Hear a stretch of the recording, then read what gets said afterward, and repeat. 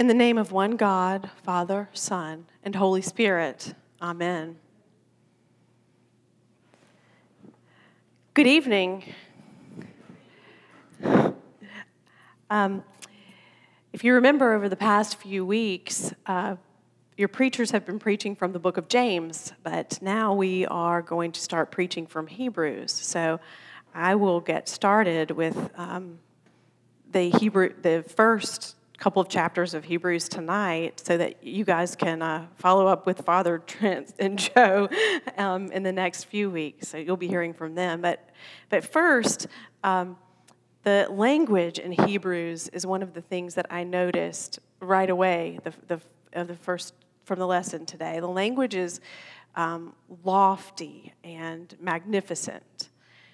The author uses phrases like, Jesus is the reflection of God's glory and exact imprint of God's very being, and he sustains all things by his powerful word. These words seem to soar. They're up here. They're lifted up, and somehow, in my mind, is suspended above us. The text is like poetry or a beautiful piece of music. It's transcendent. The lofty language lifts our eyes up to see Jesus in his awesome divinity. And yet, in the same breath, we're told that God became a human just like us. And at times in my life, I've been unquestioning and uncurious about that mystery. It was comfortably in the category of things I won't understand this side of heaven. And that's a fine way to view it, I think, but the author of our Hebrews text today makes a theological argument that our very salvation is founded on that paradox, founded on the paradox that Jesus is both fully human and fully divine. So the lofty language has huge theological implications. And we could easily read the words and say, those are beautiful words about God, but today, I invite us to delve a little deeper and look at the dual nature of Jesus, what it means for his suffering and death to make our salvation perfect, and to find out what that means for our walk with God. A friend of mine who teaches Sunday school tells a story, and you know if you've ever taught children, sometimes unexpected things happen. Sometimes you get questions you don't know the answer to. Sometimes you get questions you're afraid to ask yourself, and sometimes you're afraid to answer. But now that day, I don't know what lesson they were supposed to be studying, but for some reason, the kids got on the topic of how Jesus died. And my friend said about the cross, it's a really painful, humiliating way to die. Jesus suffered that day so much.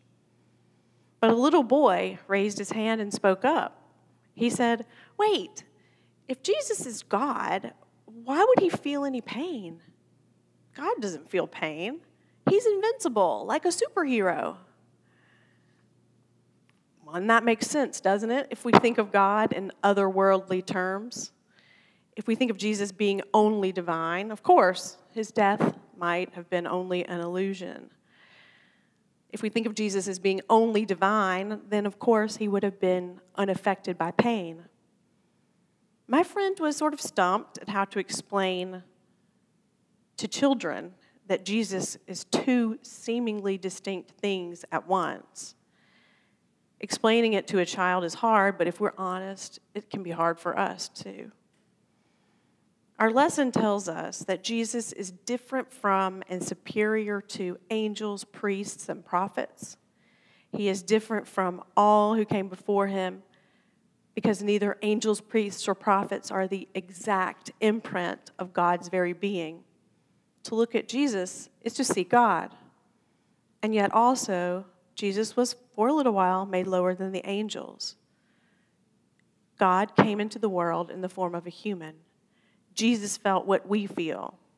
The boy in the Sunday school class imagined a superhero Jesus, one who was immune to pain and suffering. But no, Jesus was not a comic book superhero. He had a body like ours. He ate and he slept and he laughed and he cried. He felt exactly what we do. He felt the hardships of being human: anger, sorrow, betrayal, humiliation. And none of us escapes from this, right? Jesus couldn't either. If God gave Jesus a pass on pain, a pass at this essential aspect of being man, his humanity would have been untrue. And being human, Jesus felt everything associated with death by crucifixion, pain and humiliation.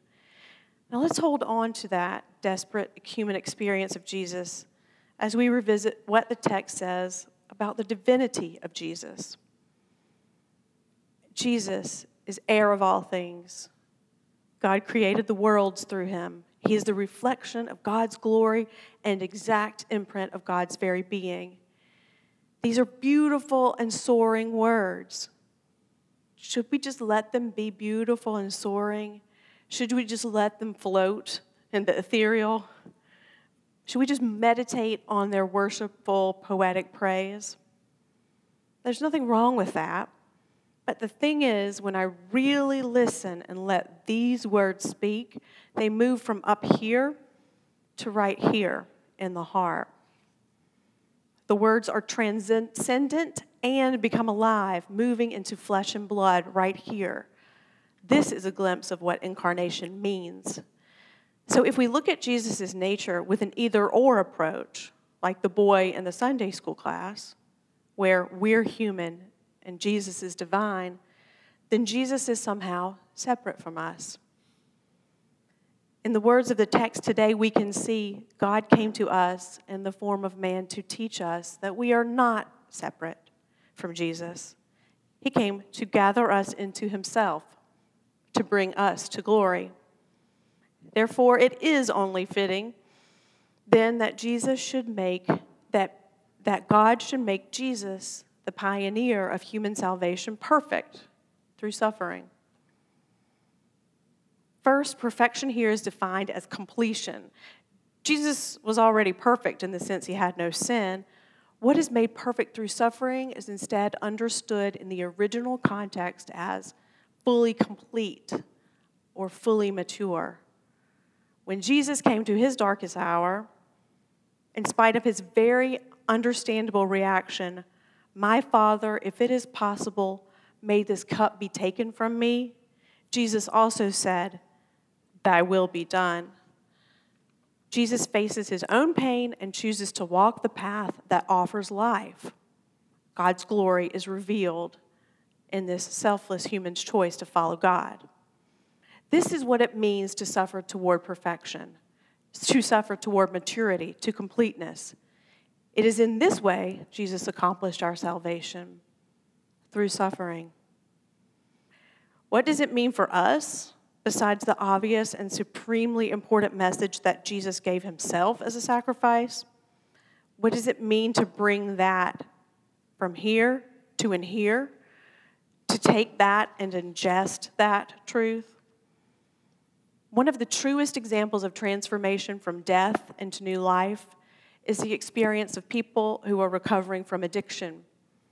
Time and again, after falling and making mistakes, hurting ourselves and others, it is these most painful moments of our lives, these times where we feel most alone and broken, that we fall on our knees and look to God. This is where we cry out, "God, I open my hands, I let go of control, and I'm willing to rely on you, no matter where that takes me." This is a beautiful truth, that as we pass back and forth through the struggles and joys, trials and glories of our life, we grow and learn. We gain faith and peace and trust in God. We are sanctified. So while our salvation is complete, we are sanctified by following Jesus in suffering, in death, and resurrection. Over and over again we suffer and die little deaths, and we rise in the now and not yet kingdom of God, where we can be certain death is not the end or the last word. God promised us in Jesus that the whole world is redeemed, that all of our pain, everything that makes us fearful, that the forces of the world that divide our nation and our families, all sin and death is redeemed. As Christians, that is our hope. Let us stay grounded in this truth that even though we can't yet see it, these things are already made whole, made complete, perfected. Perfected by the incarnate radiance of God's glory, who became a human, who suffered and died and rose again for us. Amen.